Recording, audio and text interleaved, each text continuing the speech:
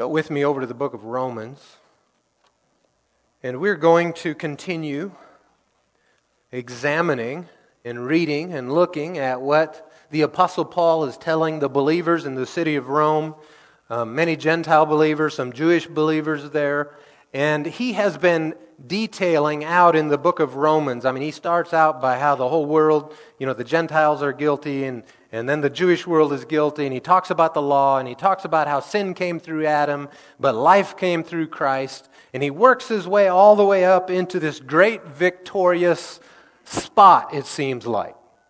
Right? He's established how that Jesus, as the second Adam, has victory over death. And all of this, and he arrives at the end of chapter 6 where we had finished last, and then he goes into chapter 7. And some people think that, well, let me say it this way. I think that chapter 7 and chapter 13 in Romans are the two most misunderstood chapters in the book of Romans. And I hear them get misapplied and misunderstood, and people come away, if you read only Romans 7 and nothing else, you'd come away really bummed. Except for the last verse. You'd have a sliver of hope there, right? But here's what you do. If you read only 7 but not 8, you do yourself a massive disservice. To preach 7 properly, you have to go to 8. Because 7, he's presenting some issues. 8 is the answer. And if you read only the issues and not the answer, woe is you, right? You go away with the wrong idea. And so that's why I said we have a long way to go, but I don't know if we can get there all tonight. So let's take a shot at it.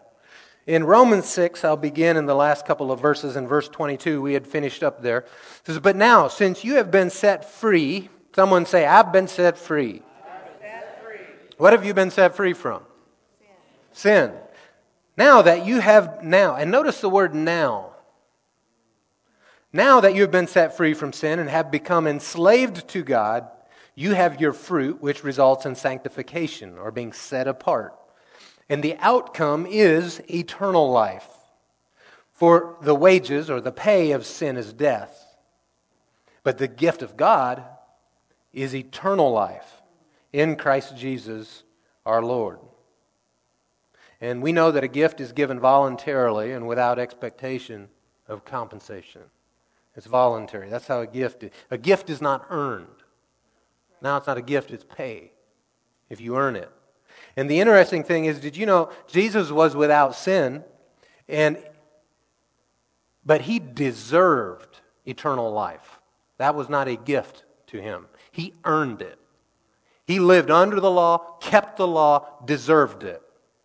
You and I have not done that. Yet it was given to us as a gift through Jesus because he kept it. Right? And so he took the wages of death for us, the wages of sin for us, and then we got the gift of eternal life. So let's look here in 7 verse 1, because it's just a continuation of what he was talking about. And this is about how that we were released from the law, the first 6 verses here. "Since I'm speaking to those who know the law, brothers and sisters, don't you know that the law rules over someone as long as he lives? For example," now what I want you to see as we read through this is he is not teaching on marriage here.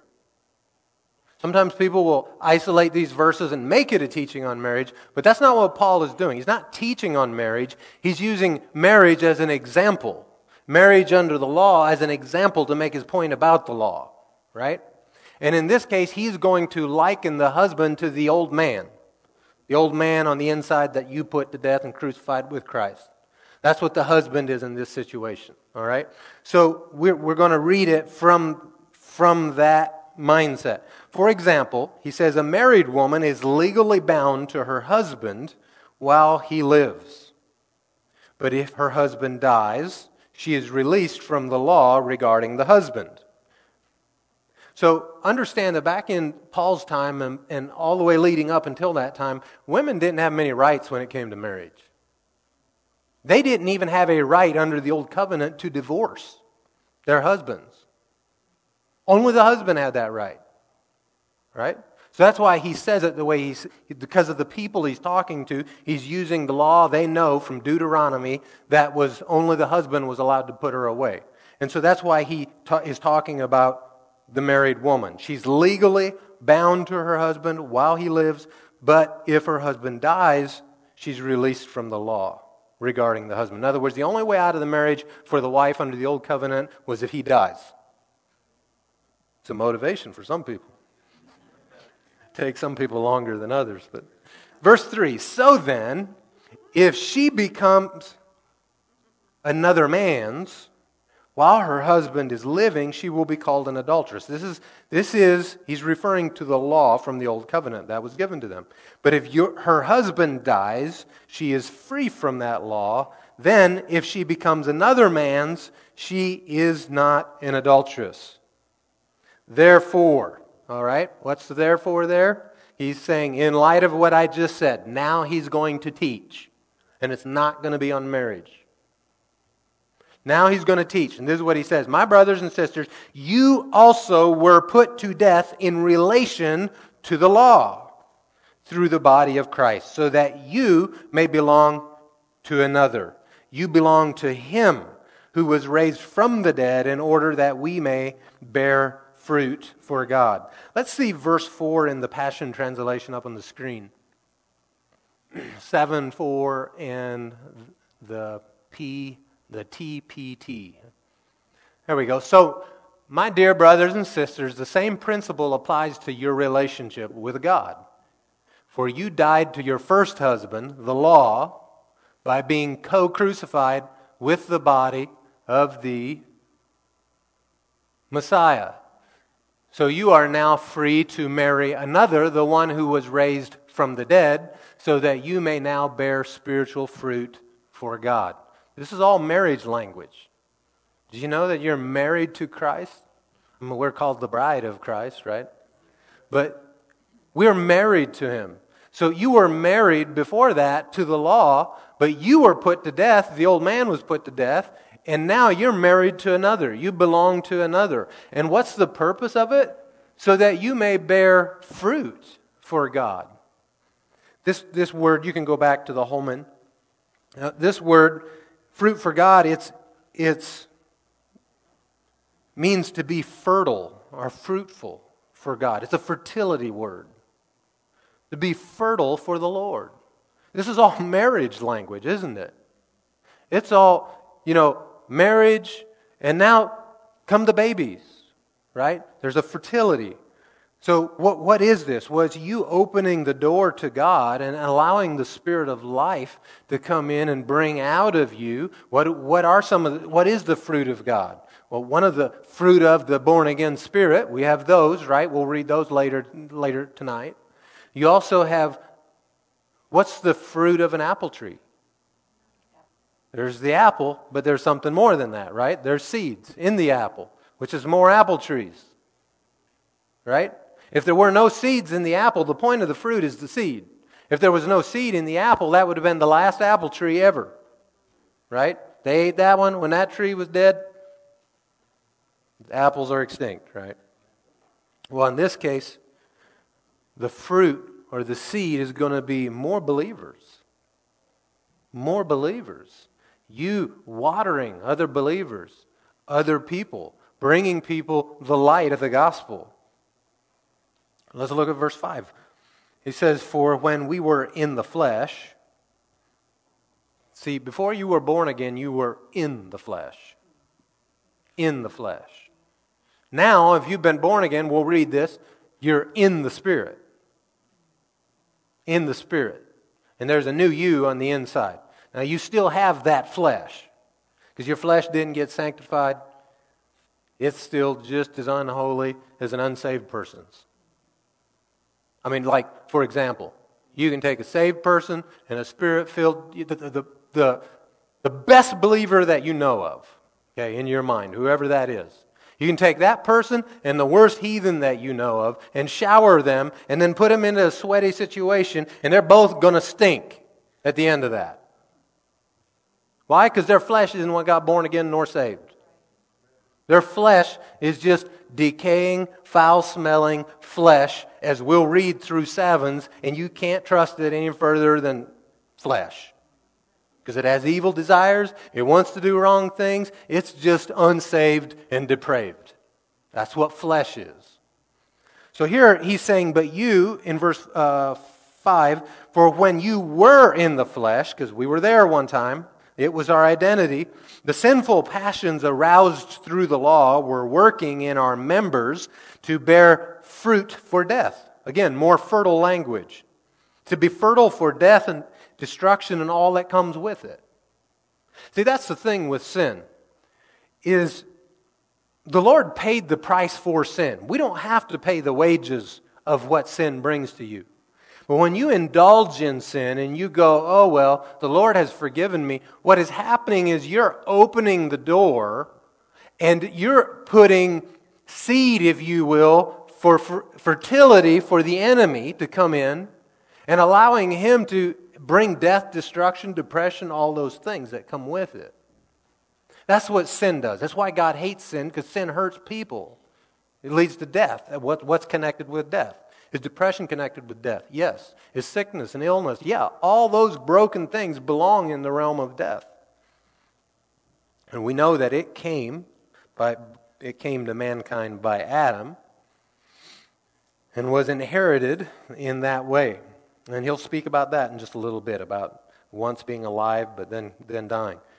All right, verse 6. But now, so you were in the flesh, sinful passions, and through the law, those passions were just, bringing fruit for death. You were fertile for death, let's put it that way. But now we have been released from the law, since we have died to what held us. We died, so we're not married to the law anymore. That's what he's saying. So that we may serve in the newness of the Spirit, and not in the old letter of the law. The newness of the Spirit. What should we say then? Is the law sin? Absolutely not. But I would not have known sin if it were not for the law. For example, I would not have known what it is to covet if the law had not said, do not covet. See, the law is like light. You ever try to do something when it's kind of dark and it's a tedious something and you can't see and you're not even sure, and then you bring light to the situation? All the parts, details, and pieces are all still there. Nothing new has been put there or created. You just see it differently suddenly. You suddenly see clearly what it is. For example, if we had a spider on our bedroom floor, right? My wife would be really concerned about that. She wouldn't appreciate that at all. But let's say she gets out of bed and she walks past the spider, doesn't pay him any attention because she doesn't know he's there. But is he there? Yeah. Walks over to the wall and flips the light on and sees the spider in the middle of the room. I mean, it's a big, ugly, hairy one, right? Did the light create the spider? No. The law didn't create the sin. The sin, and we're going to see this as we read this, the sin was there all along. The law just revealed it to be sin. The spider was on the floor all along. The light just revealed the spider to be spider. It's not the light's fault. It's not the law's fault. The law is just a revealer of what's there. So let's read verse 7 again. What should we say then? Is the law sin? Absolutely not. But I would not have known sin if it were not for the law. For example, I would not have known what it is to covet if the law had not said, do not covet. And sin, seizing an opportunity through the commandment, produced in me coveting of every kind. For apart from the law, sin is dead. I remember as a child, even as an early young married man, I would go get on the airplane and fly with Jen's dad somewhere. And, I was always a passenger. I wasn't piloting or anything like that. But it's a little plane and there's no bathroom in that plane. And now we're going to fly for several hours. And so you go empty the bladder multiple times before you get on the plane. And, you haven't been drinking in 3 days to make sure that you don't have to go. But as soon as the door goes shut and the engine starts and you know it's too late, suddenly you'd really like to go pee again. What is that? Right? Or you take a child. They're not doing whatever it is, but if you tell them they can't do that, suddenly there's this, they want to. What is that? That's in the flesh, right? That's just what flesh is, and that's what happens here. When the light comes, when the law came and said, this is sin, immediately they want to do it. Verse 9, Paul says, once I was alive apart from the law, but when the commandment came, sin sprang to life again and I died. We know that he is not talking a physical death, right? Because Paul, he didn't, right? He's alive when he's writing this. So he's not talking about I died physically. He's talking about a spiritual death. This verse right here is why we believe that children, little babies and little ones are alive to the Lord. And if they should, something tragic would happen and they would die, that they would go to be with the Lord because their spirit is alive to the Lord. They've not reached the age of accountability of knowing the commandment yet or knowing the law, right? And so it's not, in Romans, in multiple places through the book so far that we've come, it says that if you don't know the law, then it's not imputed. Sin is not imputed to you. It's not put to your account because you didn't know you violated it. If you're out on the freeway or a highway and you're driving, maybe you just turned on the highway and weren't paying attention like you should, and pretty soon you can go, what's the speed limit? Right? Because you didn't see the sign that you passed. What's the speed limit? And, I don't know. It's probably 75. So away you go at 75. All right? Now the speed limit sign back there that you drove past but just didn't pay attention to, that said 55, right? Are you violating the law? Yeah, you are. Do you believe you're violating the law? No, you think the speed limit is 75. Because you know up ahead here at this one place it is. I just don't know in this stretch of road what it is. So while you may not be guilty of sin, or I don't believe speeding is sin, but we're going to... Let me just be real clear on that. I do not believe speeding is sin. Else I wouldn't do it. Heather, you can't tell your husband that. He's a state patrol. The point being, all right, we've gotten off track. Let me say it a different way. I don't know if it's still the case, but in Montana, at one point they took away the speed limit. There was no speed limit. It's just driver's discretion. Drive safely. And so for one person safely, 60, and another person it's 120. But drive safely. Now at night they had speed limits, but during the day they didn't. And I don't know if that's still the case or not. But during the day, was it possible to break the law in regards to speed? No, not as long as it wasn't raining. That was one of the caveats. Because if it was raining, then speed limits came into play. But otherwise, no. You can drive as fast as you want. You're not breaking the law because there's no law. But as soon as nighttime came, and there was a law now any speed over that limit is breaking the law, and it's going to be charged to your account if they catch you, right? If they stop you. I'm going to quit talking about speed before I dig a hole I can't get out of. I was once told that, here we go. I was once told that, your angels don't fly faster than the speed limit.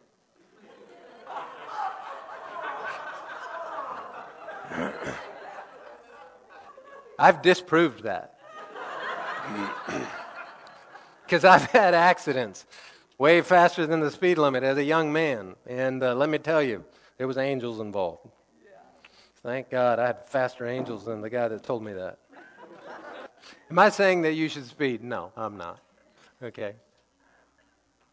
All right, Paul. Back to Paul. When life was a little slower. Verse 9. once I was alive apart from the law. So he is talking about when he was a child before understanding came, before accountability came. And if you ever notice a child, they go in stages of accountability, right?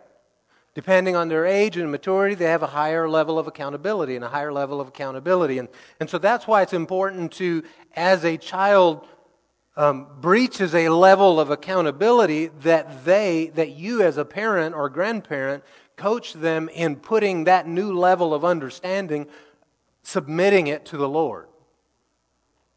Right? So that they continually walk in a place of Jesus as the Lord of their life. You can start when they're real little. You know, when they're 5 and 6 years old, they can make commitment. They want Jesus to be the Lord of their life to the level of their understanding. Right? And then on from there, you'll just see that grow. So you'll see, sometimes people joke about, when I was a teenager, we'd go to church and we'd get saved every weekend. Well, you're not getting resaved. Maybe you're putting another level of commitment on. Right? All right, he says, the commandment came, sin sprang to life again, and I died. I have to check something. Hold on. Very good.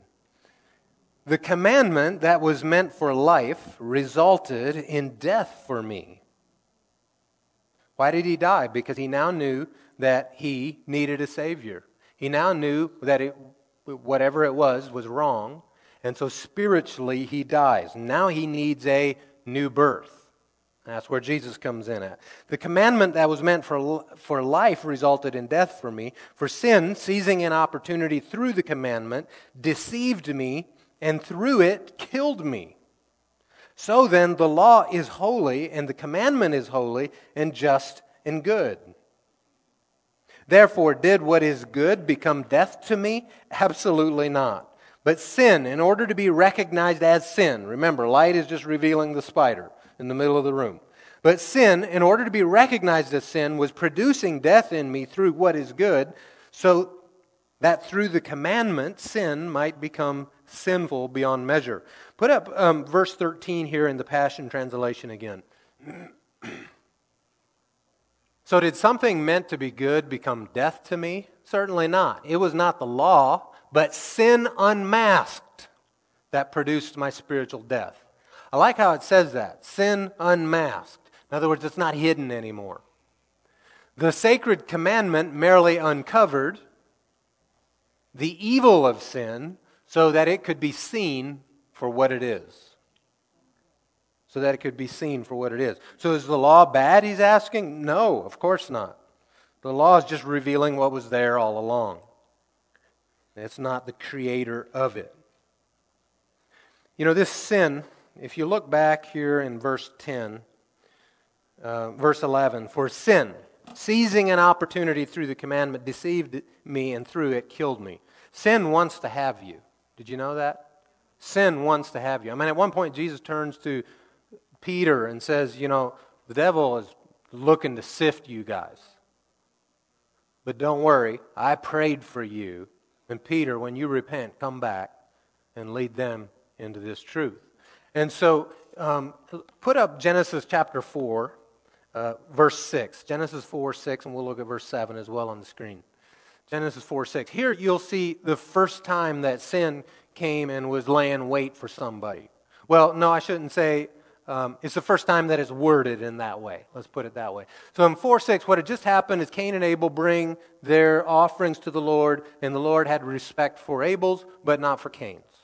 Right? Because, in Hebrews 11 it tells us why.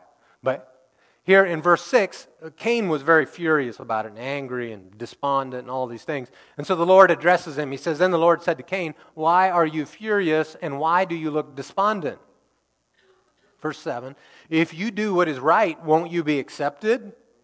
But if you do not do what is right, sin is crouching at the door. Its desire is for you, but you must rule over it. So sin is looking to have Cain.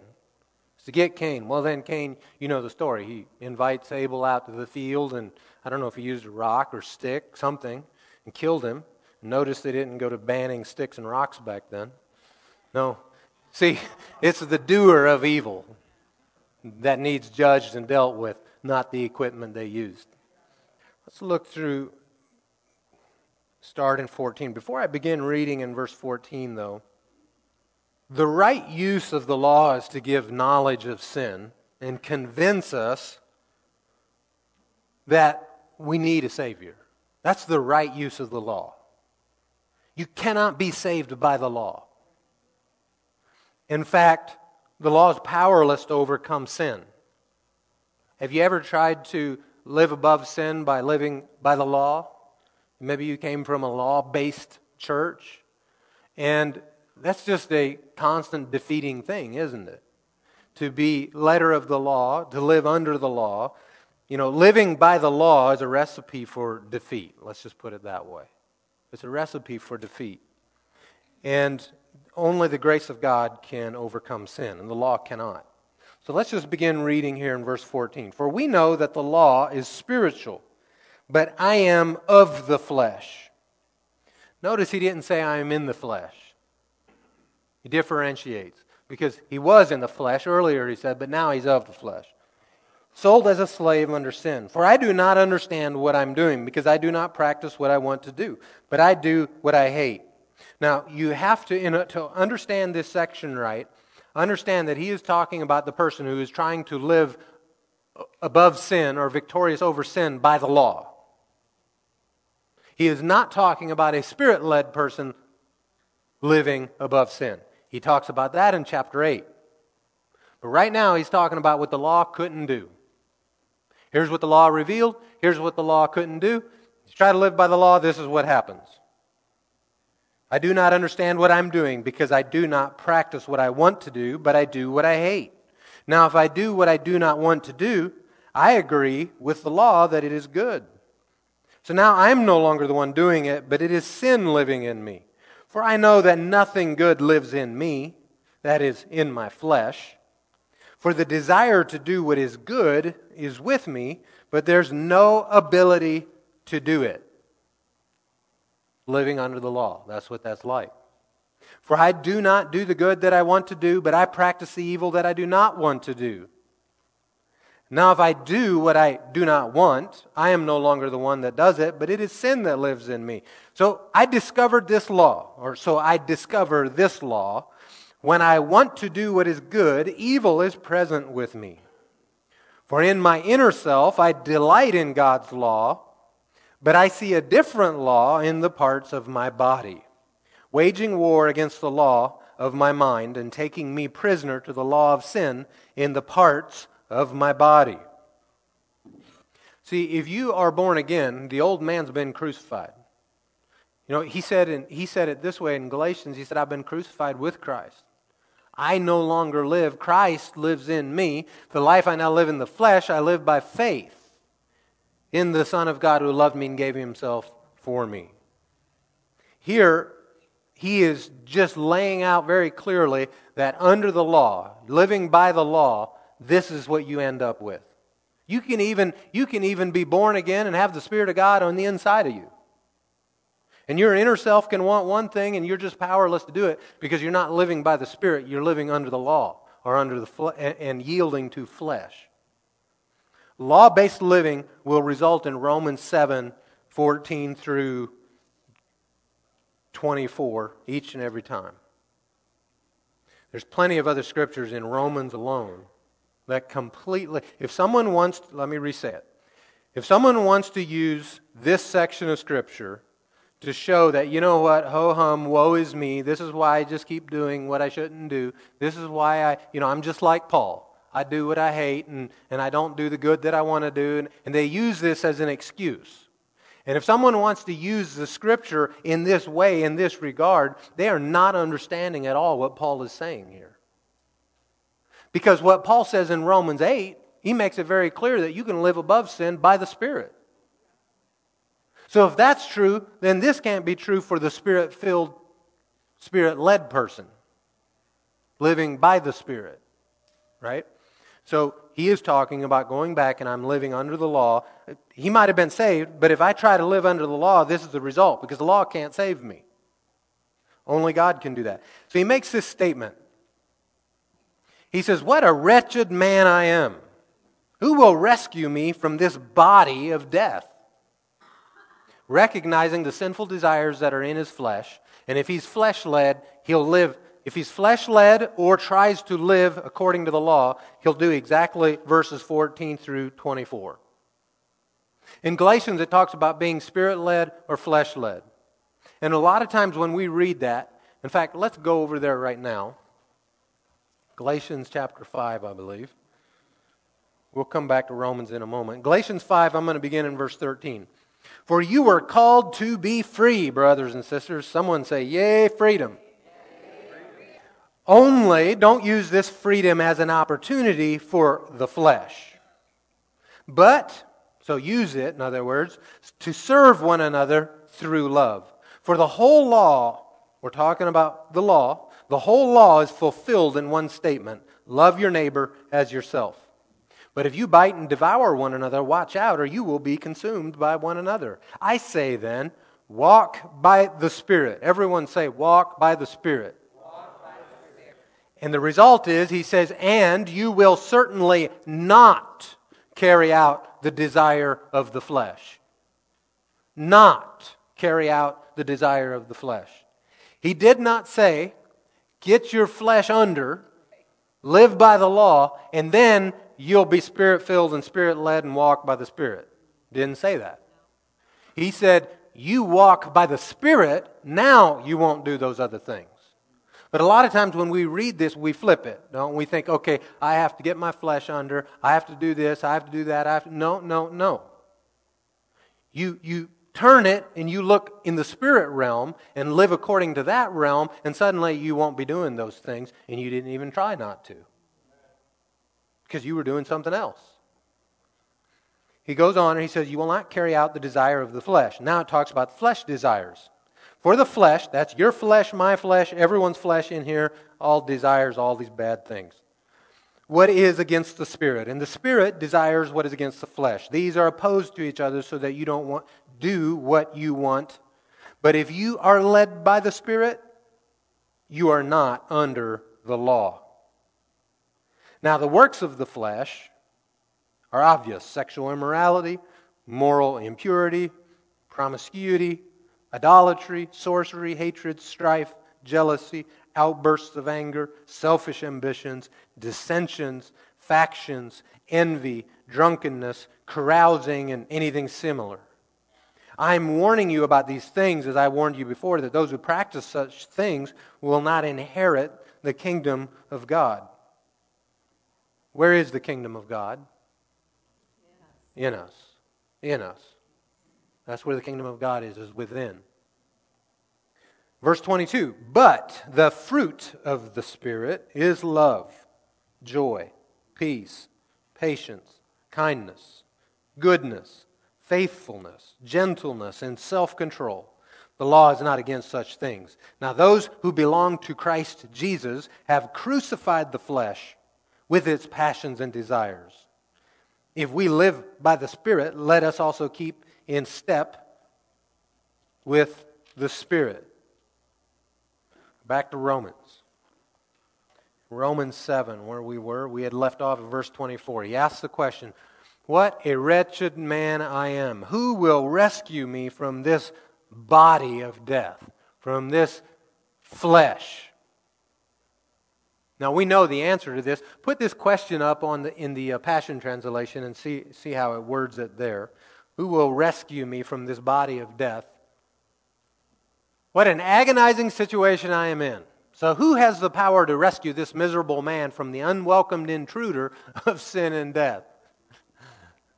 The answer, back in the Holman, is in verse 25. This is the answer. Thanks be to God through Jesus Christ our Lord. So then, with my mind, I myself am serving the law of God, but with the flesh, the law of sin.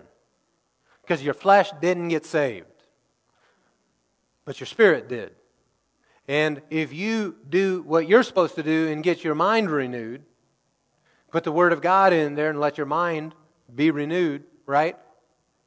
And you stay in that way, you're going to walk after the Spirit and you will not fulfill the lusts of the flesh. That's how you walk in victory, is you're walking in the spirit realm, not focused on the flesh realm. He answers the question, who's going to rescue me from this decaying flesh? Well, we know that this flesh is one day going to be resurrected. And it's going to be free of that old disease of sin. Right? And instead, it's going to be renewed and be completely free of that. So He is going to rescue us then in that way, but He's rescued us before then, right?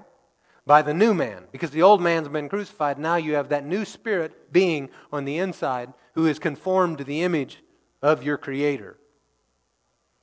Now chapter 8. Therefore, based on what I just said, there is now. Now the word now, not trying to be funny, but sometimes now doesn't always mean now. Did you know that? Sometimes it means like as in, now that I've said that. And other times now means as in present, right now. So this word here, it means present tense. Now. Boom. No condemnation for those in Christ Jesus. There is no condemnation for those who are in Christ Jesus. Those who are not in Christ Jesus, yeah, there's plenty of condemnation. There's no judgment against those who are in Christ Jesus. See, often we hear of condemnation as in, oh, that condemning feeling. But you have to expand beyond that right here. There's no judgments against those who are in Christ Jesus. The wage has been paid. The debt's been canceled. So there's no judgment against those who are in Christ Jesus. Verse 2, because the law of the Spirit of life. Did you know that life has a law that accompanies it? In particular, the Spirit of life. Because the law of the Spirit of life in Christ Jesus has set me free from the law of sin and of death. He is now changing from talking about living under the law to living under the Spirit. Living from the Spirit rather than living under law. And just watch what happens through here. For what the law could not do, since it was weakened by the flesh. Did you know that flesh is the law's limitation? It's completely limited by flesh. For what the law could not do, since it was weakened by the flesh, God did. Hallelujah. He condemned sin in the flesh, in other words, judgment for sin, by sending His own Son in the likeness of sinful flesh as a sin offering, in order that the law's requirement would be fulfilled in us, who do not walk according to the flesh, but according to the Spirit. Sin offering, did you know sin offering is a term used in the Old Testament about sin that was not willful? It was like, okay, I sinned, but I didn't mean to. It wasn't a willful, yep, I know that's sin, I'm doing it anyway. That was what the sin offering. And he goes on and he says how the law's requirement is fulfilled in us in Christ. You know, Christ earned eternal life. He deserved it, right? He kept the law. He fulfilled the law's requirement. He's the only one who did, completely free of sin. So there was no sin offering needed for Him, yet He took our sin and now He needed one. In order that the law's requirement would be fulfilled in us who do not walk according to the flesh, but according to the Spirit. For those who live according to the flesh have their minds set on the things of the flesh.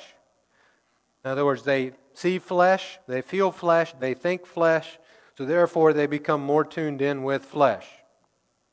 The more you pay attention to something, the more you are tuned into that thing, whatever it is.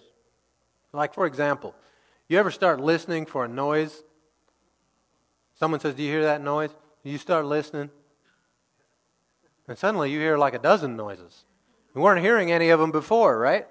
Because you're tuning in. What you're focusing on, it begins to expand. And you hear and see more of it. You know, you buy a car, and while that car was not popular before you bought it, the moment you bought it, That car is all over the place. You see it everywhere you drive. There's one, there's one, there's one. Why? Because you're tuned into that. Well, thinking the things of the flesh or the things of the Spirit are the exact same way. You become more and more sensitive to what you're tuned into. If it's flesh things and what my flesh wants and my selfish desires, that just continues to grow. But if you're being Spirit-led, now you become more and more. Some people say, well, I want to be more sensitive to the Spirit of God. Well, then begin practicing it. Begin doing it. And the more you do it, the more tuned in you become, the more your ear is tuned, the more you're able to hear. And I don't mean by hearing an actual voice with your physical ear. I'm talking spiritual ears. Verse 5, for those who live according to the flesh have their minds set on the things of the flesh, but those who live according to the Spirit have their minds set on things of the Spirit. Now the mindset of the flesh is death, and stress, and pressure, and depression, and darkness, and the mindset of the flesh is death. What all comes with death? I mean, you imagine, you think, you answer the question in your head. What's in the realm of death? Where am I living my life currently with such a flesh mindset that it's opening up that realm? And he goes on and he finishes the statement with, but the mindset of the Spirit is life and peace. Life and peace. You can be in the middle of all that negative surrounding and all the death, and if you put your mind on the Spirit, suddenly you have life and peace on the inside, even when there's a lot of waves all around you. Jesus was a great example of that when he was sleeping in the boat. So backing up now to verse 2 where we had been. It says, remember everything you just talked about in chapter 7, because the law of the Spirit of life, because that's the law, we've been crucified to the other law, we died. We're not married to the law anymore. So now there's a new law that's in play that we're married to, and it's the law of life in Christ. New law. We're married to another. We belong to another. And it has set you free from all the commitments and all the things that were attached to that prior marriage. That's what it says. It says you've been set free from the law of sin and death. You've been set free. That word means set free means exempted. You're exempt. I used to like to, when they were trying to tell everyone to wear masks, but they had this medical exemption, right? And basically the medical exemption said if you can't breathe right with it on, then you're exempt. And so I'm exempt. And so I would walk into places and they would begin to say something to me and I would just say I'm exempt. And they'd be like, and away we'd go, mask free, right? And other people would say, how did you do that? Oh, I'm medically exempt because I can't breathe right with it on. I mean, if you could breathe right with it on, God would have made you born with one, right? I know that's not good English, but you get the point. Hey, if you want to wear a mask, that's all right by me. Just don't tell me I have to. If I come to your house and you want me to wear a mask, it's your house. I'll wear a mask if I want to be there. Or I might say, hey, I'll call you. I'm just teasing you. I would actually say, what? I don't know what's wrong with me tonight, that I'm just in this metal mood. Where were we even? Verse 2. You have been set free from the law of sin and death. And that's what chapter 7 was, sin and death. Now you're under a different law. You're married to a different spouse. His name is Jesus. And it's the law of the Spirit of life. Look down here at verse 6. Now the mindset of the flesh is death, but the mindset of the Spirit is life and peace. The mindset of the flesh is hostile to God because it does not submit to God's law. Indeed, it is unable to do so. You know, I used to have a real mindset of the flesh problem.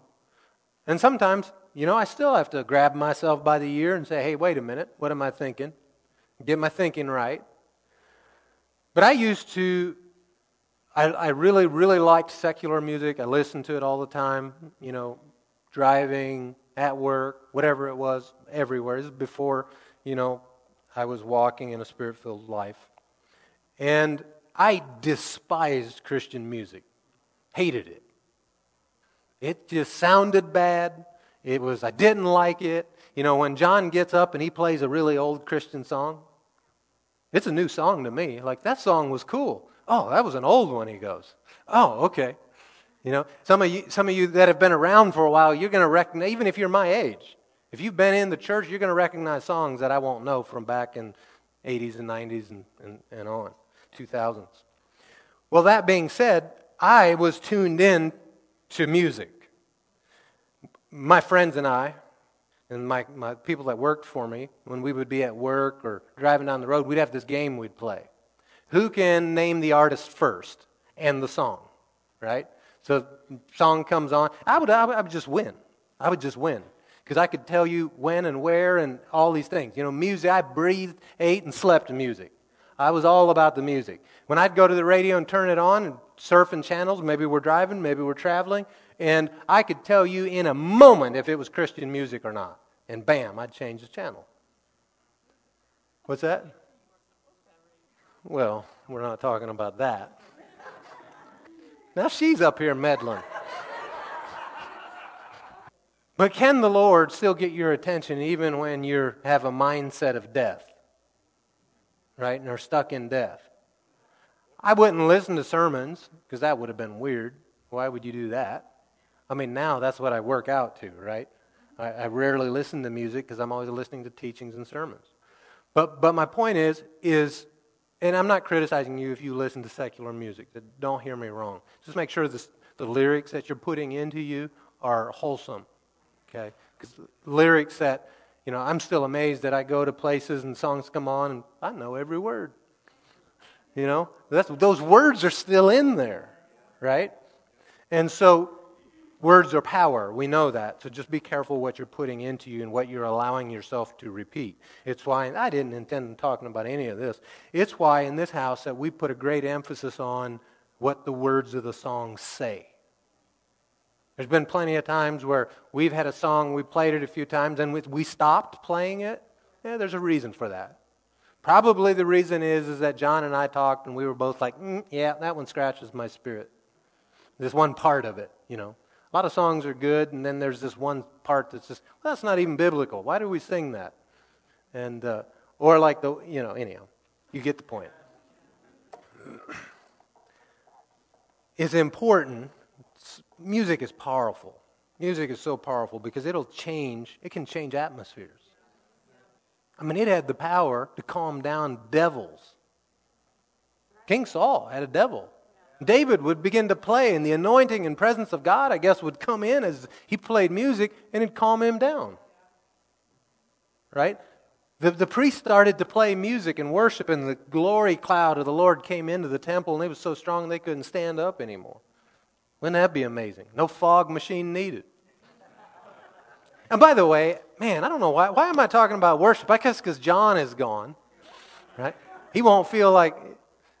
I don't know what he wouldn't feel like, because we agree. So, one of the things I really like about John is that he and I think alike on music.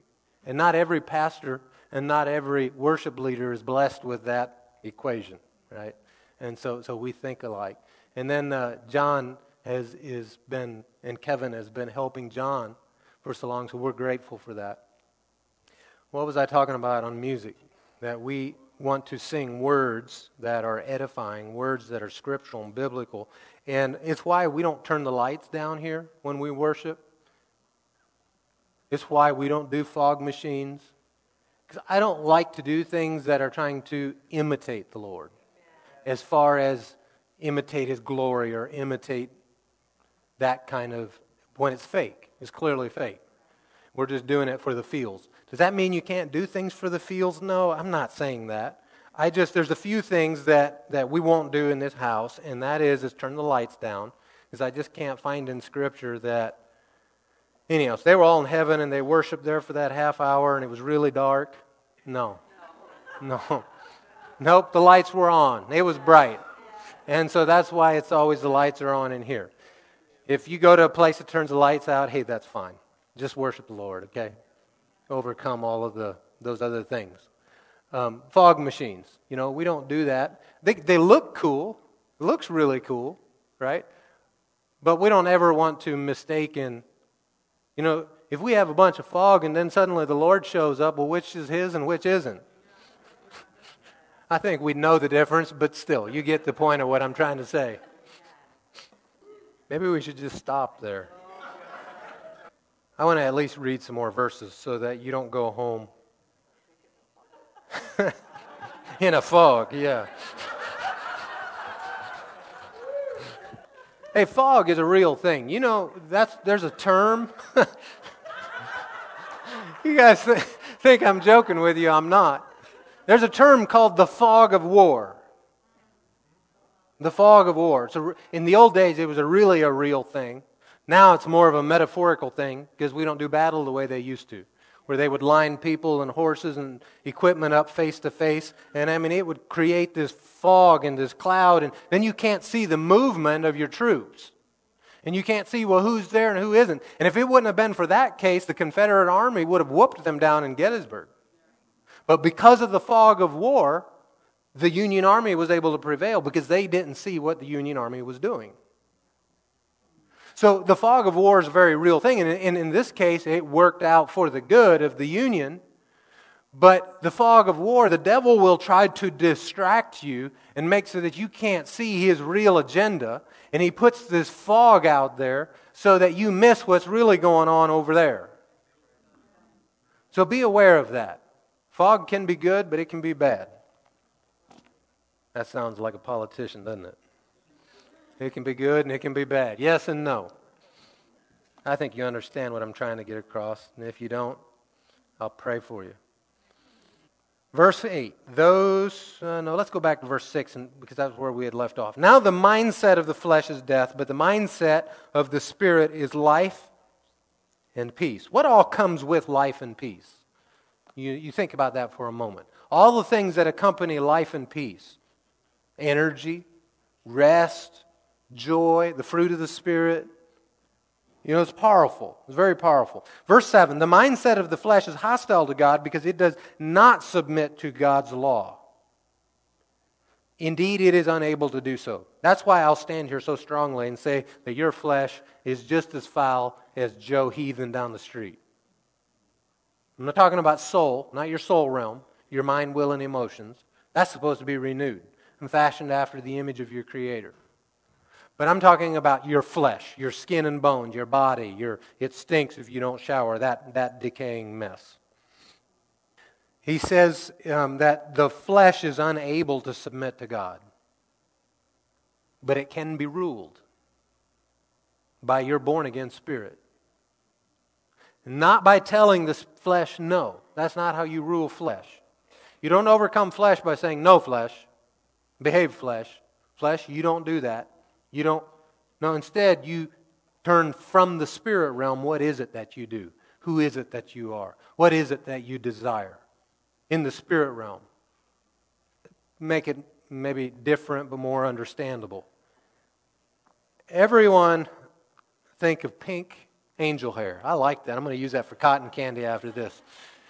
Pink cotton candy, all right? Big, poofy ball of pink cotton candy. You can picture it in your mind, right? You can see it because we're visual creatures. That's how we're wired. As soon as someone says a word, you see that word. You don't see the words spelled in your brain. Well, pink cotton candy, a big ball of it, and as long as you tell yourself, don't think about pink cotton candy. No pink cotton candy. Don't think about pink cotton candy. As long as you do that, you can't overcome the flesh that way. Because each time you open your mouth, you're bringing attention back to the cotton candy. Don't think the cotton candy. Well, you can, as long as you continue to try to overcome the flesh that way. If instead you will put something else in your mind, the renewing of your mind, remember? Think something different. You could be holding pink cotton candy and you begin to open your mouth and you think about brown poodles. Yeah, brown poodles. I remember we had this brown poodle. That thing was such a little ball of fur, and it would bounce all over the place, and all the while you're holding pink cotton candy and you're not even thinking about it anymore. No, we didn't have a brown poodle. He thinks I'm... Anyhow. Oh, no, okay. Okay. So, if you deal with thoughts you shouldn't have in regards to lust sexually, look, this is how you win this thing, is you speak out loud the thoughts you want to have. This is your spirit standing up and leading, and you speak out loud the things you want to think. You know what? Airplanes. Yeah, airplanes. And man, your ears, like a dog, they just go right up and you begin to think something else. And you're not going to, men, you're not going to defeat lust. This is for women too, because it's not just men that are in pornography these days. You're not going to defeat those things by saying no to it, no to it, no to it, no to it. You have to fill up with something different, because that will arrest your attention. All right, let's finish. I want to read a few more. I want to read at least through verse 17 before we climb off the surgery table. Those who are in the flesh, notice he makes that specification again. He talks about we used to be in the flesh. Okay, that was our identity. Now it's not. Those who are in the flesh cannot please God. You, however, are not in the flesh, but in the Spirit, if indeed the Spirit of God lives in you. If anyone does not have the Spirit of Christ, he does not belong to him. Now, if Christ is in you, the body is dead. That's present tense. You're not having to re-crucify yourself again and again. Christ died to sin once. All right? That crucifixion was also your crucifixion. And you died to sin once. Now, if Christ is in you, the body is dead, present tense, because of sin, but the Spirit gives life because of righteousness. And if the Spirit of Him who raised Jesus from the dead lives in you, then He who raised Christ from the dead will also bring your mortal bodies to life through His Spirit who lives in you. So there is victory even over flesh, especially in the end. You're going to have resurrected that flesh into a new way, immortal way of being. So then, brothers, sisters, we are not obligated, you're not under debt to the flesh, to live according to the flesh. You have no obligations there. You're not married to that anymore. Because if you live according to the flesh, you are going to die. But if by the Spirit you put to death the deeds of the body, you will live. For all those led by God's Spirit are God's sons. For you did not receive a spirit of slavery to fall back into fear. Instead, you received the Spirit of adoption, by whom we cry out, Abba, Father. The Spirit Himself testifies together with our spirit, that's your born-again spirit, that we are God's children, and if children, also heirs, heirs of God and co-heirs with Christ. If indeed we suffer with Him, so that we may also be glorified with Him. Hallelujah. The next time we're together and talking about this is going to be fun. One of my favorite chapters in Romans, Romans 8. So what mindset do you have? See, you can be born again and have the wrong mindset. Because your mind didn't get born again. Your brain, your thinker. Your mind is in your soul realm. And if you will renew your mind, because we've been given, right, the Word of God to renew our mind, to work in us, the water of the Word. If you will renew your mind, now your mind is going to take the shape of your born-again spirit, the one that created you, so you can overcome, you can walk in victory. But if your mindset is one of death or of flesh, of natural things, does that mean that we should... That was a saying I remember someone said one time, that they were so heavenly minded that they were no earthly good. It's kind of a dumb saying, really. Because if you're truly heavenly minded, you're going to be about the kingdom's business, and so you're going to be very involved in the natural realm, right? So maybe it would be better said, someone who thinks they're so heavenly minded. Right? What is he saying? Well, does that mean that we shouldn't be a planner? Or that we should not take care of what is in our responsibility in the natural realm? No, it doesn't mean that at all. And you can do it, but from the Spirit. You can be responsible for what you have in the natural, but right from the Spirit realm is where you are looking at, where your focus is. Lord, how should I do this? And take, for example, preparing for a sermon. Right? I study, I take notes, I write down this reference, down that reference, I read over there, read over here, chase bunny trails. And in the end, after praying and saying, Lord, which piece of this do you want me to use? Well, how do you want me to do it? In what order should I do it? I come and present to you what I got by the Spirit. But now, is it possible to do all of that with just the mindset of the flesh? No, okay, I'll ask it differently. Is it possible to prepare a sermon from the mindset of the flesh? Yes. Yeah. And obviously, it's not going to have the same effect as when it is given from a place of Spirit-ledness. Because the Lord knows what you need to hear tonight. Right? He knows, well, okay, so for me, this is my job. This is what I do. Right? It's come and teach and preach the gospel at the church. That's my job function, just like you have a job in whatever it is you do.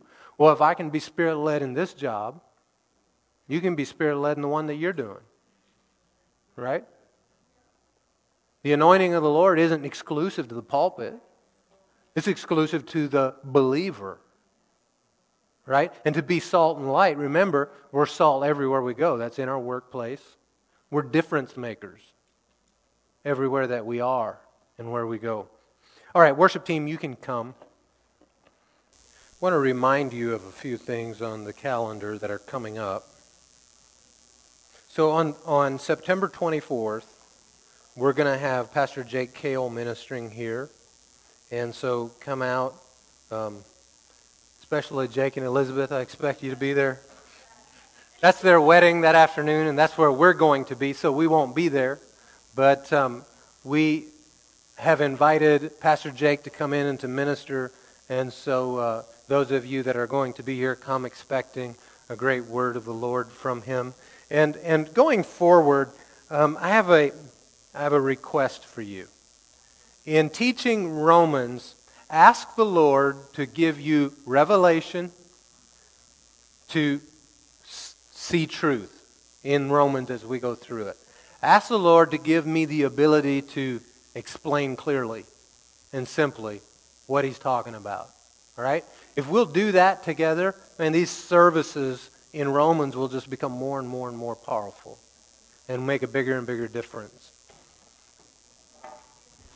Many of you have seen these cards. You've heard us talk about them from time to time. Maybe if you're new with us, you say, well, what are these cards? You can find them in the lobby, on the table in the back.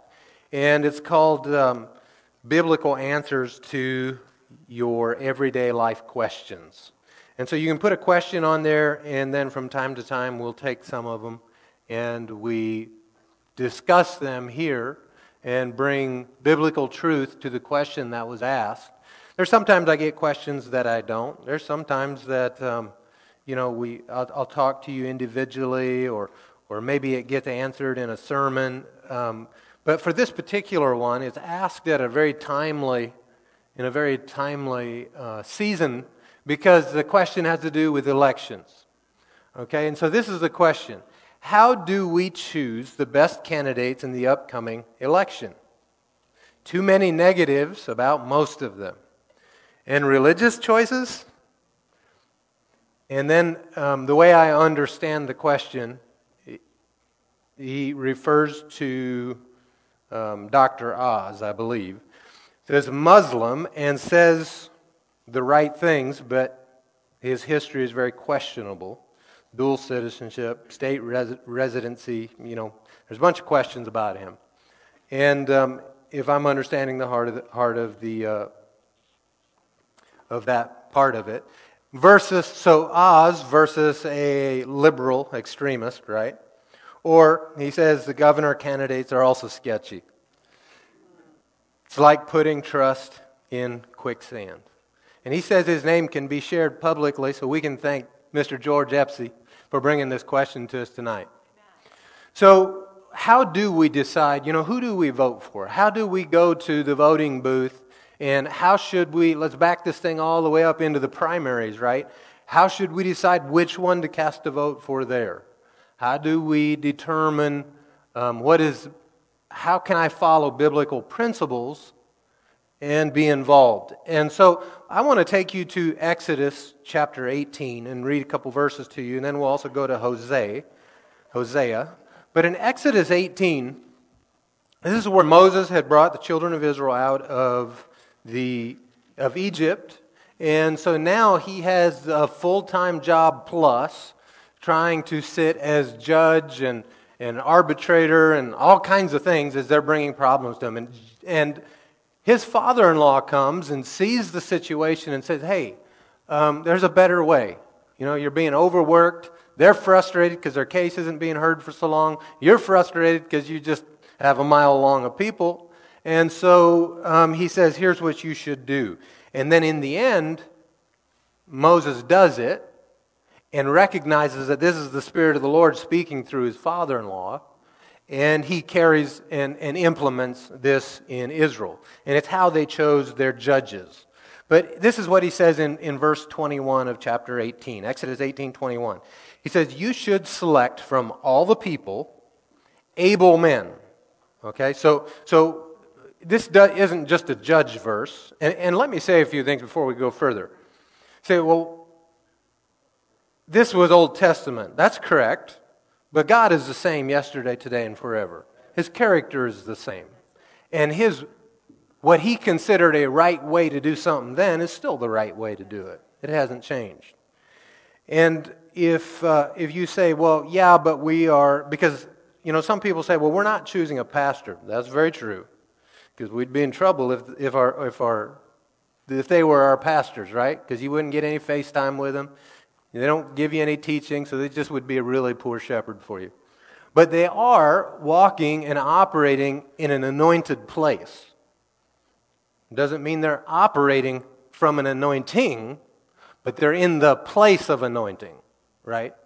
And it's a biblical, godly thing. We can look at Romans 13. We can look at many scriptures where the Lord has anointed them to either lead or to walk in government. Let's put it that way. So we can apply these scriptures. This is, when we're choosing people, we should, I believe it would be a godly thing to do, is to put verse 21, we're going to read it, as a magnifying glass over the candidate you're thinking about voting for. It says, you should select from all the people able men, so they should be able. For example, I don't consider our current president to be able. Right. He's demonstrated again and again that he's just unable So it's other people behind the scenes that are actually filling his shoes. So you should select from all the people able men, God-fearing. God-fearing. That doesn't mean that they're a Christian, but it definitely means they recognize there is a God and they're going to answer to Him. That's what God-fearing is. That there is a God and they're going to answer to Him. And someone who is well aware of that doesn't promote the taking of babies' lives. Come on. Trustworthy, so they should be trustworthy. And hating dishonest profit, or some translations would say bribes. Hating dishonest profit. Place them over the people as commanders of thousands, hundreds, fifties, and tens. So that's what he did, and it worked out well for him. The people were happier. He was happier. When you do things God's way, it just goes better, right? And part of the problem that we've come into as a nation is because we have this idea that when it comes to voting, you can throw the Bible away And it doesn't have to line up with Scripture. Like when you're presented with a horrible choice and an even worse choice, just pick the least horrible. Like, it's just horrible advice. You know, you can't find anywhere in Scripture that holds a biblical thread of an idea that that's the right thing to do, to choose the less of two evils. That's just never the right thing to do. And you might say, well, yeah, but, you know, if we don't vote in this least worst one, then the really worst one gets in. Well, maybe so. But are you being operated by fear right now? See, if you're making your choice rooted in fear, now you got more problems, right? And so that pressure, that fear cannot be your decider. Otherwise, you're being led by fear rather than led by how the Lord tells us to do it. Now, if everyone was a believer and everyone honored the Word of God as an authority in their life, it wouldn't be a problem now, would it? Because people would do it. So we have lots of people that don't do that, people that aren't believers, and so therefore it behooves you and I to be a person of prayer so that not only are the right ones coming in, but that the people that are making those votes would come to righteousness and make righteous choices, serve the Lord, come into the kingdom. That's the answer to all of it, right? We can't legislate righteousness. We want to legislate righteously, right, in a right way, but you can't make people be right by legislation. But that doesn't mean that we shirk it and move away from it. You know, Jesus said that you are the salt of the earth. And last time I checked, when you put salt into the bowl of mashed potatoes, salt doesn't decide, well, we're going to affect this part of the mashed potatoes, but not that part over there. No, it affects the whole thing. And so we are in a bowl of mashed potatoes. Didn't figure that was going to be preached tonight. But the world is a great big bowl of mashed potatoes, and here some people thought it was flat. Now I'm just meddling. And you are the salt in those potatoes. And you don't get to choose which part of the potatoes you're going to have an effect on. So we better be affecting all of it. Wherever we are in the bowl is getting salty, right? So I hope you can understand that metaphor. Let's go over to, so I'll just read this verse again. Select from all the people able men, God-fearing, trustworthy, and hating bribes. Now let's look at Hosea. Let's go to Hosea 8. All right, I'm sorry. Let me go back and look at my reference. Hosea 8, yeah, that's right. Verse 4. All right, so what was going on here is they had, let's just start in verse 1, actually. So Israel has a bunch of false hopes going on, and the word to them is, put the ram's horn to your mouth. One like an eagle comes against the house of the Lord, because they transgress my covenant and rebel against my law. Israel cries out to me, my God, we know you. Israel has rejected what is good, an enemy will pursue him. And then listen to verse 4. Here's some of the things that they've done. They have installed kings, but not through me. They have appointed leaders, but without my approval. So, is it possible that we can elect leaders without the Lord's approval? Absolutely. Absolutely. You know, it's not, even if the Lord's will is for one person to get in, it's not an automatic that they get in. We have to do our part to put that person there. So definitely pray and ask the Lord, who should I be voting? Because He knows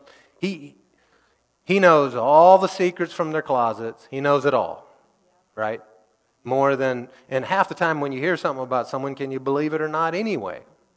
So that's a poor way to make your decision, is solely going by what you hear. So be paying attention to the witness on the inside, that we don't go and put kings in, because obviously a king, my point in reading this is, a king, they've installed kings, but not through me. So it's possible to have a leader, a king, that wasn't his will.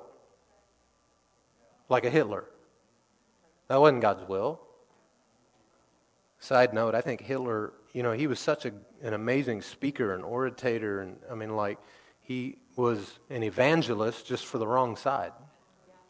He was probably called to be an evangelist. And anyhow, the devil just likes to twist those things. So we're talking about elections. How do we decide? How do we go about things? These are I'll give you that verse in Exodus. Use that as a guideline. Be led by the Spirit of the Lord on the inside, and then go do what the Lord tells you to do. And I know that's not telling you which one to go vote for, right? But you guys have the Spirit of the Lord. You can measure that and lay it out. One of the things because like he made the statement, some of them are sketchy.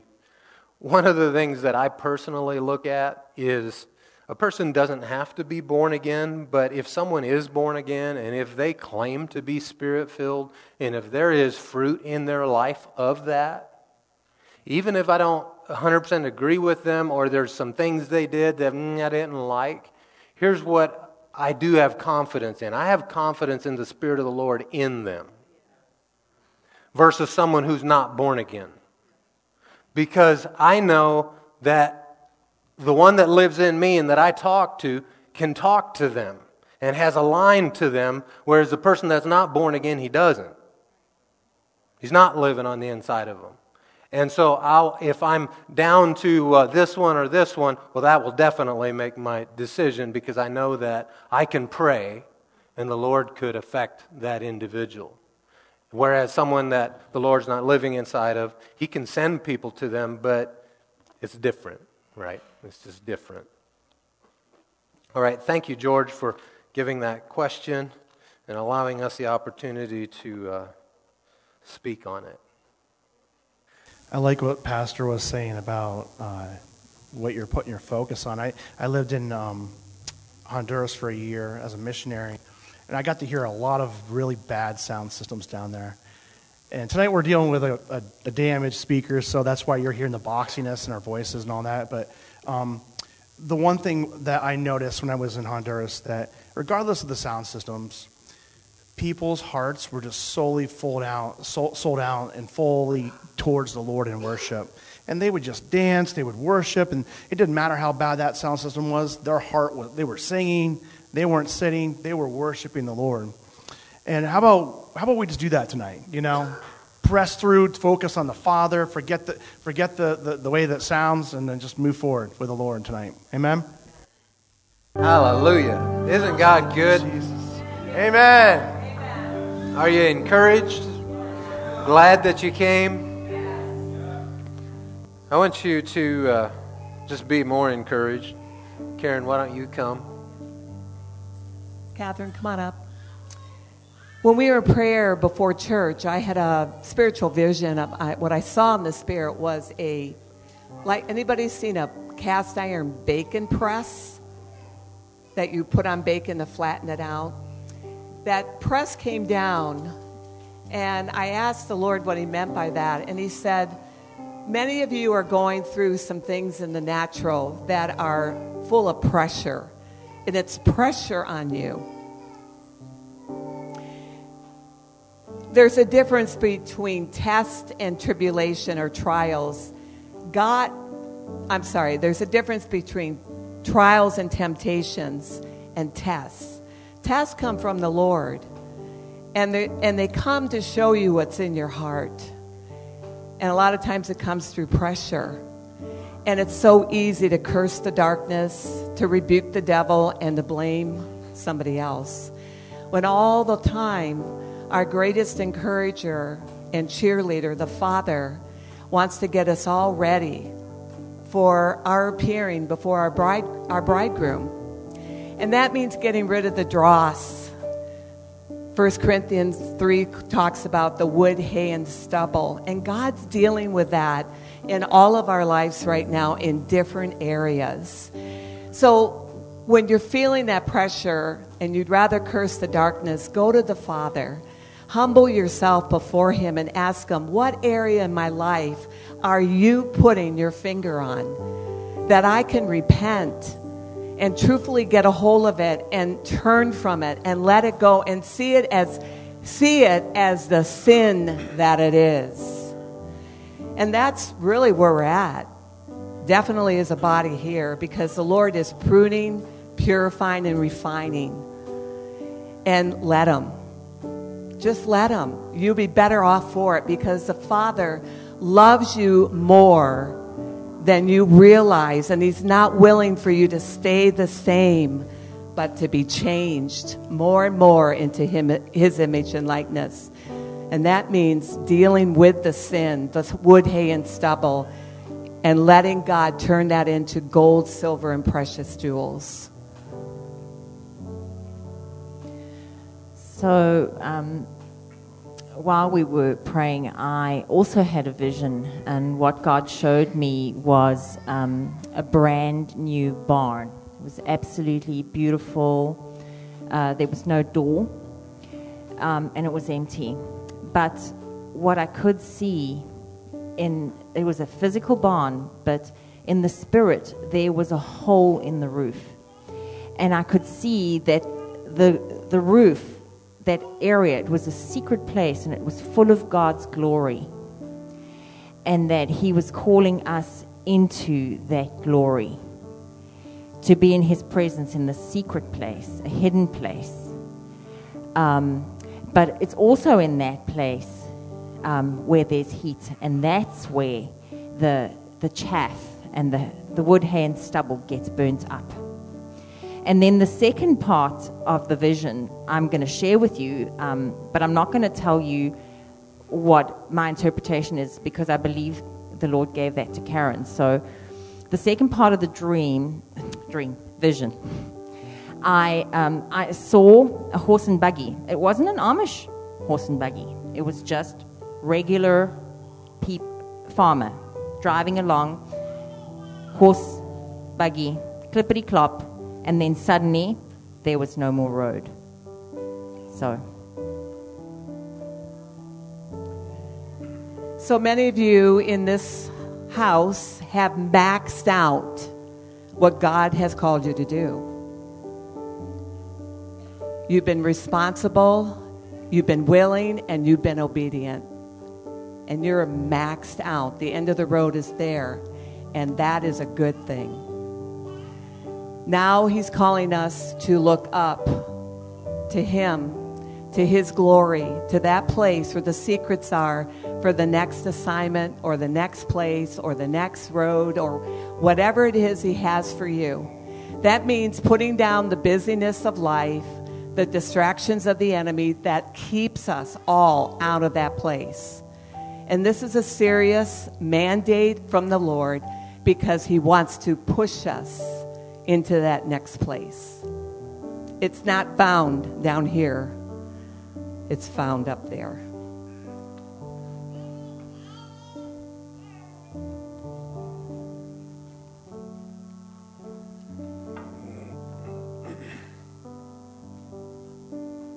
Father, I thank You that You are good and that You reveal Your secrets to men.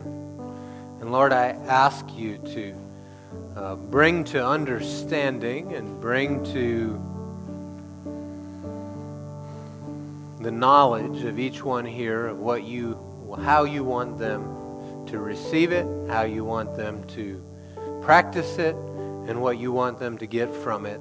Thank You for it. Thank You for being faithful. Thank You for giving us of Yourself, Your Spirit, to lead us, guide us, direct us, to encourage and strengthen us. And we call You Lord, we call You Father, in Jesus' name. How many of you were encouraged this week by somebody? Someone called you, texted you, did something to encourage you. Last weekend I had told you to do that. Find someone, pray. Who should I encourage? Were any of you on the receiving end of that? So I want to encourage you to go a step further with it in a different way. And that is tell somebody here tonight something that you admire about somebody else here. And then the person that is being told that, you'd be a horrible secret keeper. Don't tell the person who said it. Just tell them you heard that they're this, or you heard. Like, for example, if someone came to Karen and told her that, I really appreciate Elizabeth's big toothy grin. See, just like that. Then Karen goes to her and says, you know what I heard about you? That your smile really ministers to someone. The kind of encouragement that can be. I told you last week, we're going to be the most encouraging people we know. All right? Let's build each other up. Let's look for what that's going to do is that's going to cause you to start looking for the strengths in others, the things to speak to and the things to call to. All right? Jacob, did you have something? I did want to, and I know you guys are already probably doing this, but it's Mission Sunday. The most important thing is to lift up the missionaries we support, find out who they are, and intercede and pray for them. Especially our Apostle Dale Armstrong. We need to pray for him where he's at and continue to lift up Ukraine for the victory of the Lord. Amen. Thank you.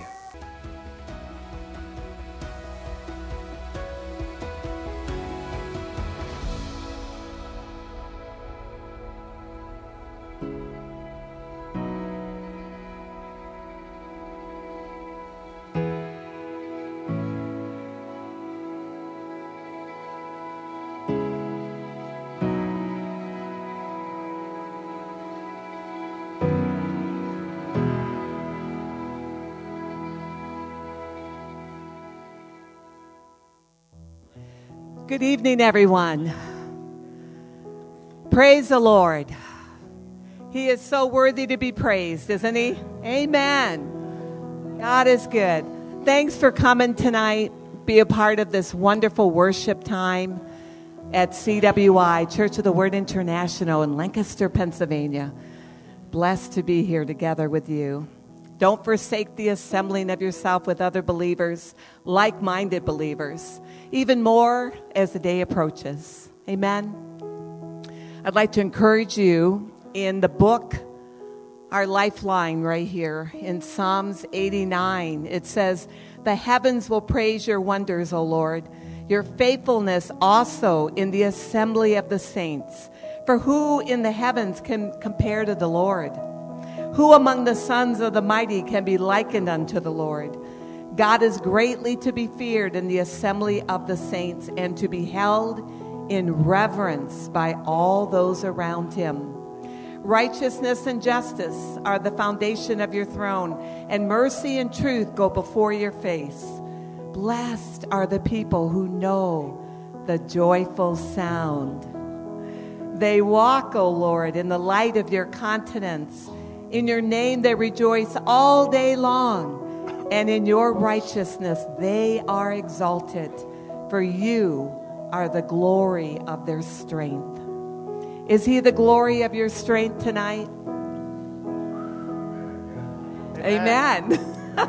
Well, let's all rise together in this house, and let's give him all the honor, all the praise from our heart. Let's look up and out to the God of our salvation. Amen. Jesus, we honor your presence here tonight. We acknowledge your presence here tonight. We celebrate you. We give you all the glory and all the praise. You're the head of this assembly, and we bow before you. In our hearts, we humble ourselves before you. You are the King of Kings and the Lord of Lords. You are always right. And we bow to that. And we say, have your way tonight in our hearts, in our physical bodies. We just give you permission to move and touch each and every one of us as we have come together to seek your truth, to seek your face, to honor you, to elevate you, to celebrate you tonight. This is a serious matter. There's many brethren and sisters in the body of Christ that are fearfully getting together behind closed doors, not knowing if they'll be knocked down. But you've given us freedom tonight to enter in and partner in with you. And we say yes to you. We say, have your way in our minds and our hearts and our bodies. We've come together tonight for that very purpose, to honor you, to honor truth, to honor your word. So we open ourselves up. We lay every burden down, every care down at your feet. We just choose to be in this beautiful moment that we have tonight, where they're all eyes on you. So Jesus, bring revelation, bring instruction, bring revelation to us. We'll honor it and embrace it. We thank you for who you are and whose we are. In the mighty name of Jesus. One way we love God in this place is by loving one another. So please make sure you turn to several people tonight and say, I'm so glad you're here. Even if it's across the ocean, we're glad you're here. Amen. Praise is a highway to the throne of God. Praise is a highway to the heart of God.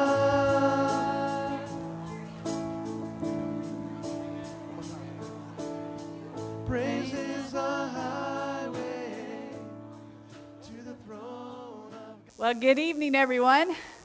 I trust everyone's doing good. Wow, I sound muffled here. Well, we're glad to see you all tonight. Is there anyone here that's here for the very first time? You just raise your hand and we'll acknowledge you and rejoice that you're with us. All right.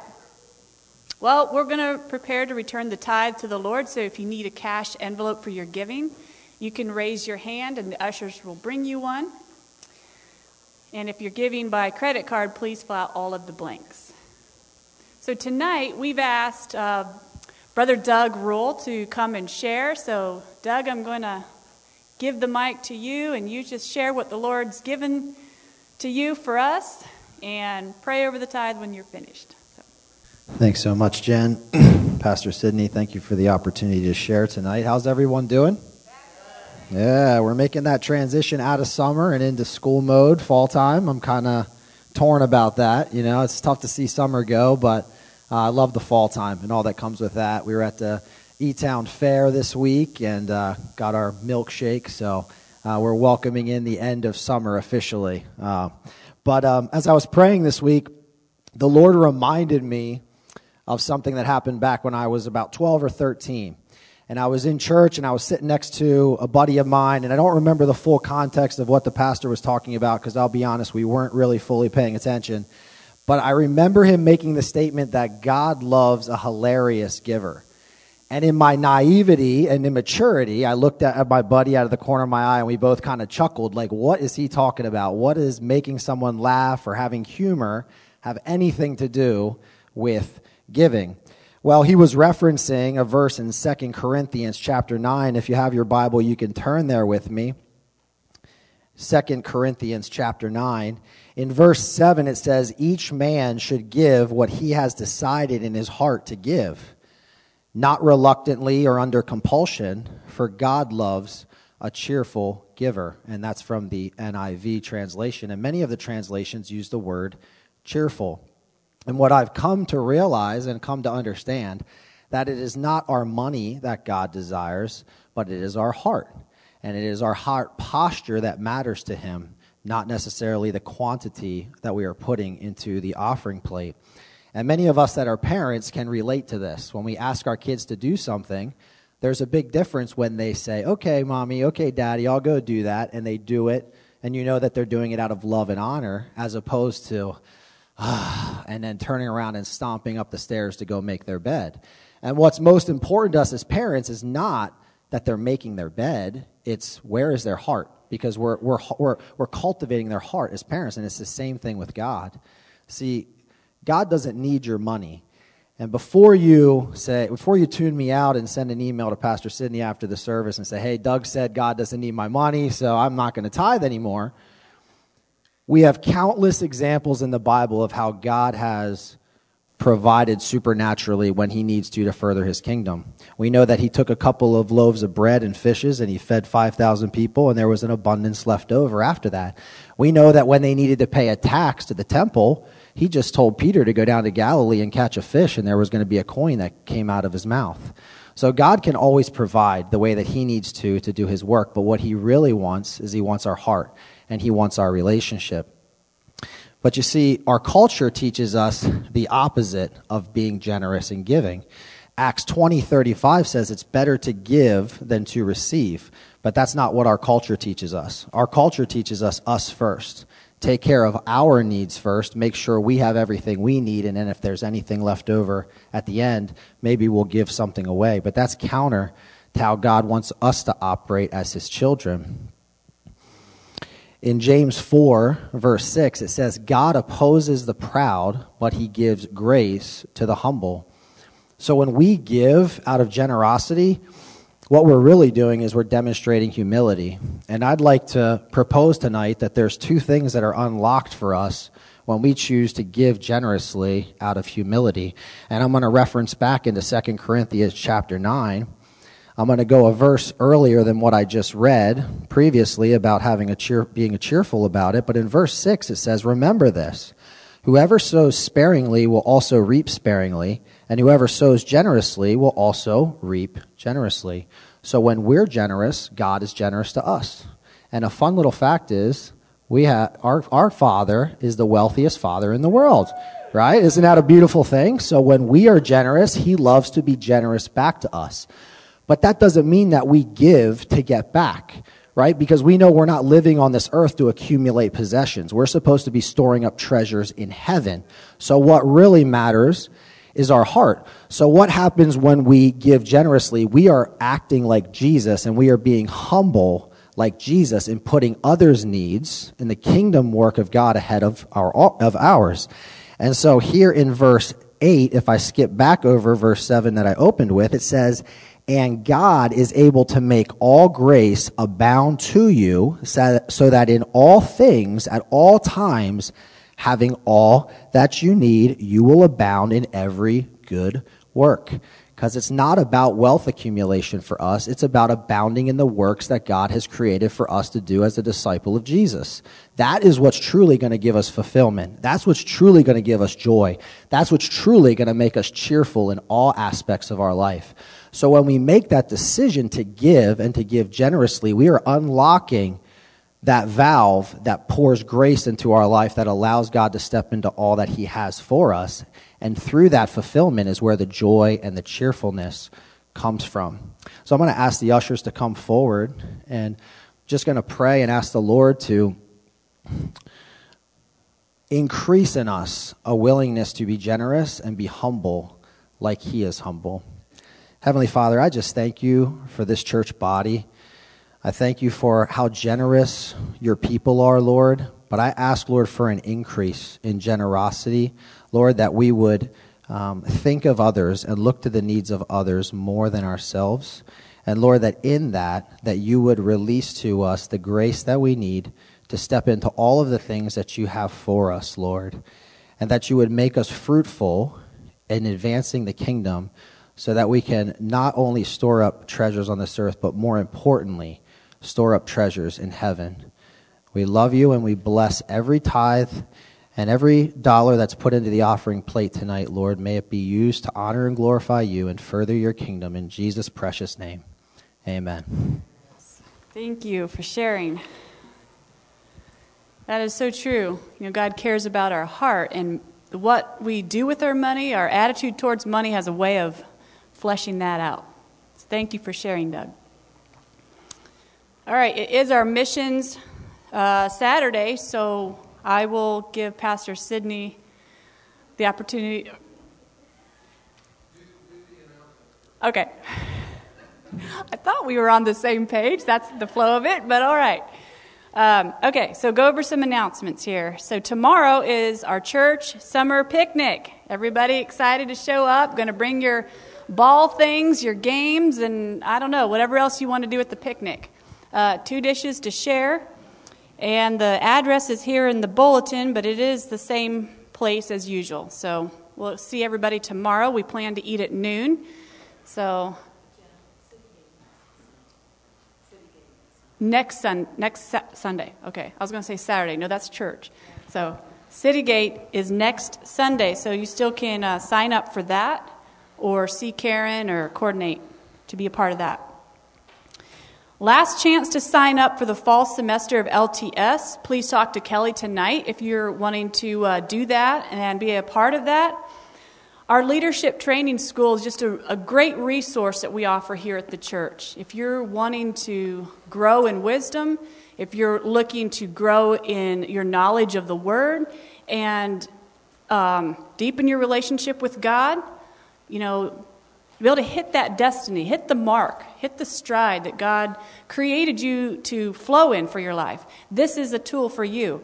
It's only one Saturday a month and one Monday night a month. Everything else you can do at home, so it's not, you can do this. This fits nicely with full-time work, stay-at-home moms.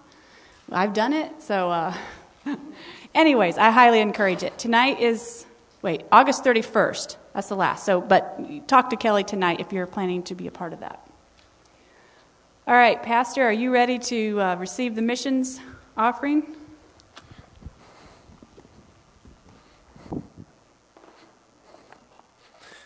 Good evening. Good to be here with you. We are going to take the missions offering, and what we are doing is every month, at the end of the month, we collect this. And wherever you designate it to go is where 100% of it goes. If you just want to make it to the general mission fund here and it'll be dispersed from there, you can also do that. If you just leave it blank, that's where it'll automatically go.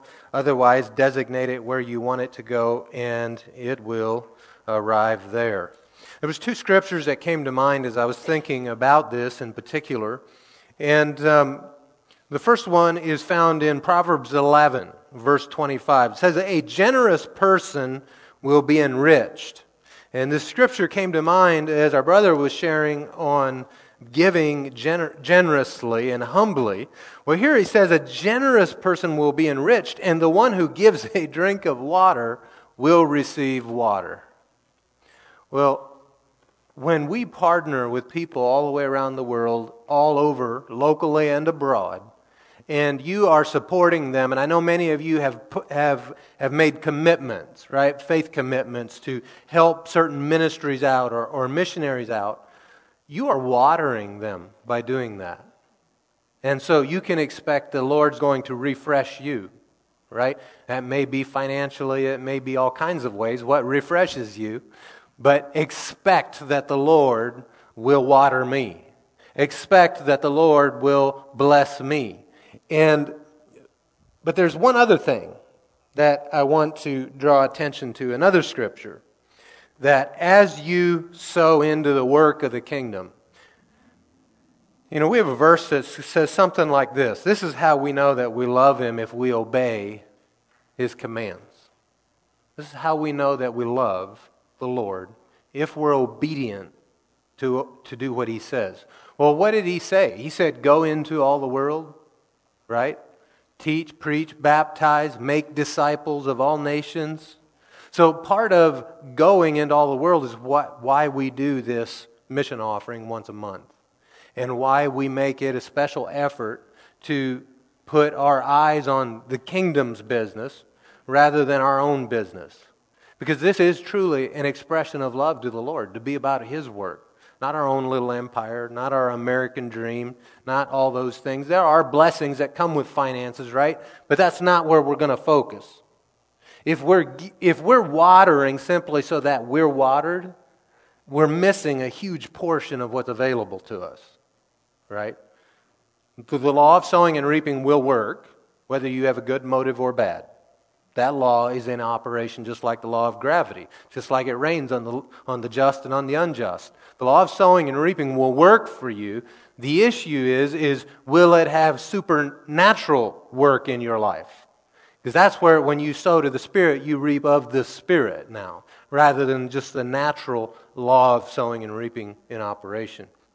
So let's do it because we love the Lord. Let's do it because we're obedient to Him. And let's do it because there are a lot of people that need water. And then the Lord will take care of us. So take a hold of your offering and let's just pray over it. Father, we present to you our offerings, our money that represents our time, our energies, and Lord, we just put them into your work and into your kingdom.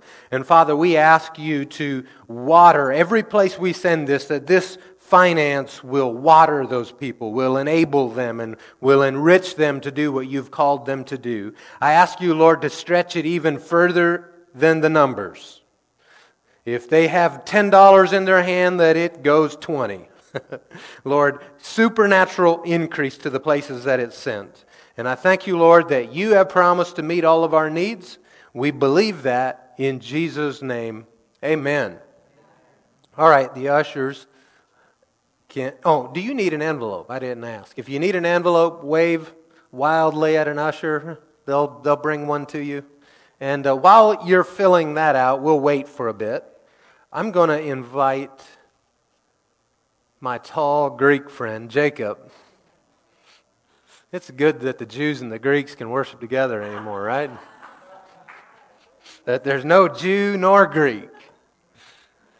Jacob is going to share with us a short synopsis of his trip to Ukraine and about that. Amen. Hallelujah. You know, I like what our brother Doug said. He said, the true definition of humility is a heart of praise, because we know the Lord is our provider and everything. All of you that prayed and paid, the Lord displayed in Ukraine. You know, when we went there, the refugees have multiplied. And the little basement bunker that became a church was totally packed. Totally packed. There was only one little area that you could walk to go by. And there was, going up the stairs into the street, rows of people waiting to get a bag of groceries. Okay, and some cleaning supplies. While waiting in the basement bunker, everyone was sweating bullets. It was hot, but they stood there just to get that one bag of groceries. So part of your finances also paid for an air conditioner, which has made it very, very welcoming now for everyone in there. So praise God for that. What did it look like? Every morning we'd wake up, we would go and purchase food. We would in bags, and we would load up the vans. We would take it to the church, take it into the basement, prepare it for the next day, for when the people would come at a certain time, and they would take their groceries. Before they would take their groceries, we had a chance to preach for 15 minutes every day, twice, in that little church basement. So the team was able to receive from the Lord and give a word in due season, a word in time. And it was so awesome how different, even though we're from different states, the message that the one guy had tied into what the other guy got from the Lord. That's just so beautiful. We had two Amish brothers, one Baptist young man. Going on the way there to the airport, you know, doctrine comes up in the conversation, and I'm listening to the debates and everything. So I had to explain to them. I turned around after I heard everyone's stance on biblical theory and everything. I said, brothers, I just want to let you know, this is a Pentecostal group. You're going to hear speaking in tongues, casting out devils, and healing the sick. If you guys have any questions or doubts, we're going to have Bible studies until you get it. So, praise God. They were like, okay. After giving to the people in the church and preaching and praying for them and ministering to them, we would set up and go out to parks and put trampolines. The way they did it, they already had trampolines and angel hair. No, not angel hair. Cotton candy. Cotton candy for the kids. So I said, so we had an ex-professional baseball player that was with us, and he presented baseball to the kids. They were excited about that, and then I came up with an idea with the piñata. Let's do a piñata. That was throwing candy everywhere. But you see the frowns on the people's faces reaching all the way to the cheekbone. And through the children and the joy and the laughter, it would break and bring fresh water, just like Pastor Sid said. I mean, the spiritual water of the Lord is more than just liquid. It's life. And life is, the language of love is not only in the tangible, but the language of love impacts the hearing, the visual, the spoken, even just silence. These people, when they would hear us pray with the children, how did we pray with the children? So we would have soccer balls like Santa Claus. I had a big bag of soccer balls on my back, and we said, we're going to give soccer balls to the kids. We're going to bring toys. So those children would pray the sinner's prayer and lead them into a prayer of salvation. And we would incorporate for the Lord to give wisdom to the parents to take responsibility and seek a church to take their children to. Parents were crying. We were praying, God, give wisdom to the parents to train their children to know you. The children were screaming the sinner's prayer. My ears were ringing. I don't know if it was the soccer ball anointing or the... Praise God. But we have so many videos and pictures. Caleb Zimmerman offered to do a PowerPoint. We're going to get down on that, and we're going to get it together, and we're going to present. It will bring tears to your eyes. We had an old lady, we were at one park, and an old lady came limping like, can you pray for me? Because we were praying for little children and people. Can you pray for me? And she was holding her hip, and the Baptist young man came up to me. I was doing something else. He said, what's this woman want? And the interpreter said, she wants prayer. He said, she wants prayer. And I said to the Baptist young man, I said, do you believe that the Lord can heal her?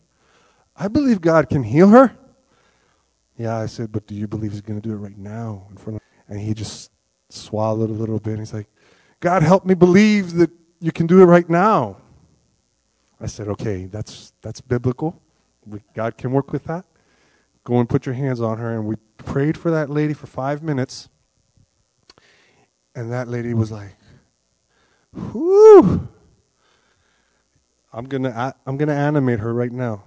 She was like, woo. From holding her hip and limping to us, she started bouncing and praising God. So the Baptist boy's eyes were like, so now he's got a whole bunch of Kenneth Hagin books. Praise God. So as you impact other people, you yourself get impacted.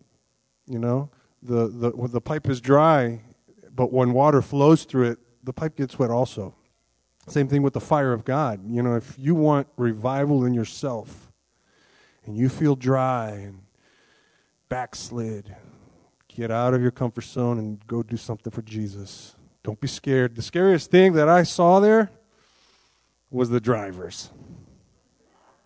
Driving from the border to the border. I pray. I said to the pastor, Pastor, can you get a different driver? He said, let me tell you something. I knew someone was going to say it. I said, what?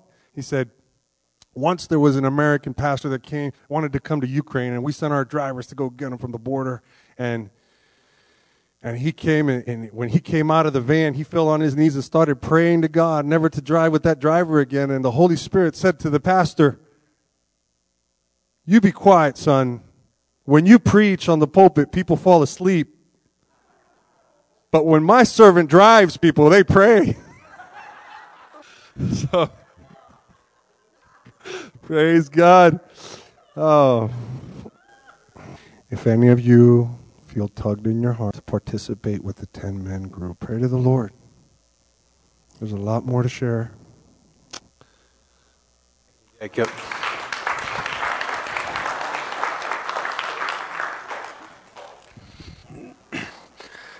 So if I see any of you falling asleep today, I'm going to take you on an airplane ride. All right, are you ready to give into the work of the Lord? Ushers, you can pass the baskets, and we will cheerfully be a part of what the Lord is doing in many, many places.